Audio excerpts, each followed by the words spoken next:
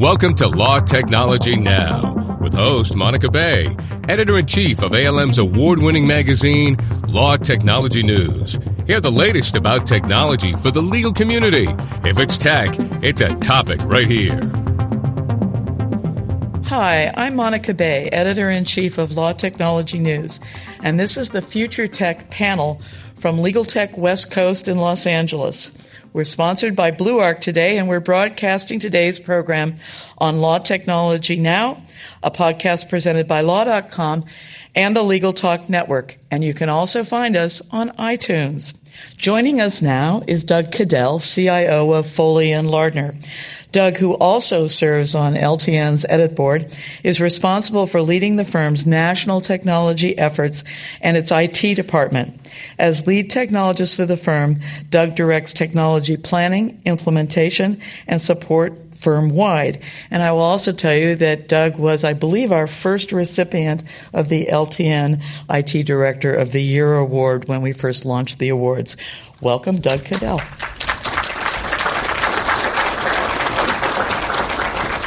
Thank you, Monica. J. Craig Williams, who spoke before me here in L.A., mentioned the Dick Tracy wrist phone, and I have to admit, I actually had one. and I was going to segue into, but now we have personal communicators, and he stole that little segue as well. At the AT&T video phone, I actually was at the New York 1964 World's Fair and actually saw that.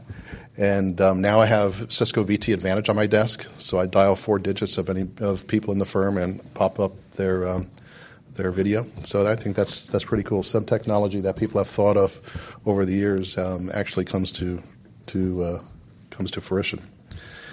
What I've been thinking about this past year is, from a computer desktop, how do we deliver technology to lawyers and assistants? From that perspective, where do we go from here? And it's really thinking about what our next generation desktop computer is going to be. And I'm not talking so much about Vista or the technology aspects of like that. I'm talking, how do we communicate with people? How do people communicate with the desktop, with the applications they want to run? How do people interface with the computer? And as we thought about that, we talked about how do we prepare for our next generation desktop. And I think I look back to what we've done over the last 8, 10, or 12 years. And the approach that we've taken in the past is one size fits all. And if you think back to when we started to do that about 8 years ago, when we built our last desktop for people, we were trying to do one desktop image, one presentation. And we did that for one main reason, was we had to create stability and provide a stable desktop. And that was a big challenge back then because there was a lot of instability among the desktops. Desktops would crash. You would try to bring up Word or some other application, and the desktop would freeze. You had the blue screen of death. Now there's all sorts of multicolored screens of death, but back then it was the blue screen of death. But one size fits all, and that's what we've lived with for the last 8 years. What our approach is now is trying to find, okay, where do we go from here? One thing that we did, we had Baker Robbins come in and assist us, and along with our people, we went around and interviewed 91 people throughout the firm in about 80% of our offices and wanted to know how they worked. We didn't go in and say, gee, what kind of computer do you have on your desktop? We went into their offices, into their workspaces, and for about an hour apiece, and had them describe how they work. For example, we might see a bunch of Post-it notes on a monitor. Well, what do you use those for? And why do you have this stack of paper over here versus over there? And what is this box of paper in the corner for? So we want to understand how people work so that we could, as we move into the future, have technology facilitate the way they work, not have technology dictate the way they have to work. What we sort of came out of that as we went into some conceptual design sessions, roundtable type talk sessions after the interviews were done, was really decided and concluded that the lines were blurring. And what I mean by that is that information contained in our computer desktop, whether it be Word or Outlook or things like that, and information contained in our intranet, our internal net, which for us is called FoleyNet, which may change because things are blurring, and information contained in our public website, Foley.com, or in our CRM system, on our HR system, it's all blurring. And historically, what we've had to do when we wanted to access information from one or another, we had to get out of one application, change windows, bring up another application, go into another application, go into another application, and do all that stuff. Well, everything is really coming together and becoming one. What our focus is as we create our next generation desktop is we'll be creating a custom front end to pull things together. We will still keep data in various different kinds of warehouses and such, but our lawyers and assistants will, in about a year and a half from now, not need to see any of that. It will be customized. There will be, I hate to use the word transparent, but that's hopefully what we want to get to. As we've looked at our next generation desktop, what we really stepped back and wanted to consider were the generations. And what do the new young lawyers and assistants coming into the firm who have always dealt with computers since they early days in school, compared to the older generations who have had a little bit of struggle of time as they have had to learn technologies, and the generations in between, how are generational differences going to affect our next generation desktop? We feel that they will, but at the same time we feel that it will be mitigated a little bit. But there are differences. If you go around and talk to people who are, say, under 25, a lot of people, a very large number of people under 25, don't wear a wristwatch. If you ask them for the time, they look on their cell phone or PDA or something like that. In fact, I've known people who have told me they bought a wristwatch just for a job interview because they thought it was a part of the requirement. But other than that, they never wore it again. I bought my son a nice fancy wristwatch a couple of years ago. He's 20, and he wore it like 2 or 3 times, and I think to humor myself and his mother, but he never wears a wristwatch. If you think about, there's a lot of talk about social networking and things of that nature these days. I think that has a lot of validity, but in the law arena, in the business arena, I don't think it is gaining as much traction as one would think. ABA has a survey out there that's an ongoing survey among new lawyers, and if you read that survey, the things like LinkedIn and Facebook and MySpace aren't gaining as much traction from a business perspective, although LinkedIn is doing something else. I know I've talked to one large law firm CIO who was ready to implement instant messaging, and he thought that would be a great thing because all the young lawyers would want it. And the feedback was, we don't want it. So we are looking at to address generational changes, but in a slightly different way.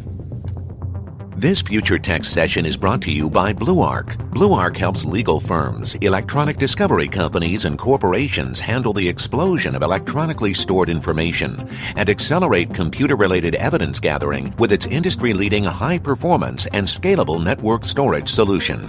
Impact the outcome of litigation actions and deliver evidence to legal teams more quickly by meeting tight deadlines and strict regulatory requirements. Find out how by visiting BlueArc at www.bluearc.com or contact us at 1-866-864-1040. As we address intergenerational differences, I think one of the things that we're seeing is what the impact is of the younger generation is the expectation of intuitiveness, that the systems will be easy to understand. They just know how to do it. They wouldn't need instruction. And their impatience with having to do anything other than that. What our focus is, and really where we're headed, is we see that systems are becoming more and more personalized.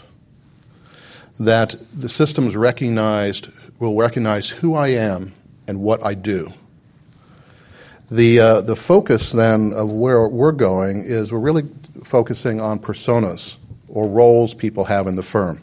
For example, if you have a senior partner who's a principal billing partner for a company on a matter, that principal billing partner can have multiple personas. One would be when they're talking to the client about client management things, they will need information about billing, about scheduling, about how a project or matter is progressing.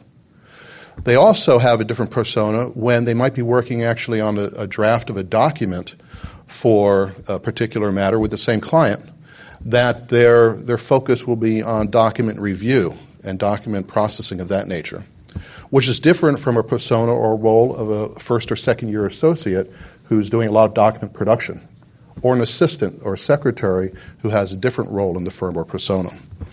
So our approach to our next generation desktop is that we will identify when a person logs on who they are, what they do, and possibly have a couple of different personas for each individual depending on what they want to do, which will customize the desktop screen for them, including being able to subscribe to software rather than us forcing software on them. And what I mean by that, and I'll use Word as an example. In most law firms, we have Word and we have a lot of things loaded on top of Word. We have all sorts of style things and metadata things and all this other stuff, which then probably brings with it like 2 or 3 layers of toolbars. One of the biggest complaints I get is that I'm not a secretary, I don't produce a lot of documents, I'm not a heavily document reviewer, but I just sometimes need to get into Word, and I just want basic Word. And personally, that's what I use as well, or like to use. I don't need all this, that, and the other thing, and I don't need 3 levels of toolbars that take up 2/3 of my screen. I just want to be able to look at the damn document. But so we will customize that. So if you are the type of person, if your persona is that you need the full set of Word, you will have that. But you will also have the option of just something basic. Again, with toolbars, which take up a lot of space on the screen. That if you use 2 or 3 different toolbars, fine, you can subscribe to those and have those available to you. But we will stop forcing you to have 3 or 4 rows of toolbars. You can also customize various things. Maybe you don't use a piece of software now, but you use it in the future. So we're really getting down to a personalized approach to delivering IT, which is a lot different from what we've been doing over the past 8 years. But again, technology has changed significantly, and that allows us to do that as we go forward. Thank you. Thank you very much to Doug Cadell, and can we give him one more round of applause? Well, that's the close of this Future Tech session from Legal Tech West Coast in Los Angeles. I'm Monica Bay. Thanks again to our sponsor, Blue Arc. We hope you'll listen to the other 5 podcasts in this Law Technology Now series. You can find us at law.com's lawtechnologynow.com, at www.legaltalknetwork.com, and on iTunes.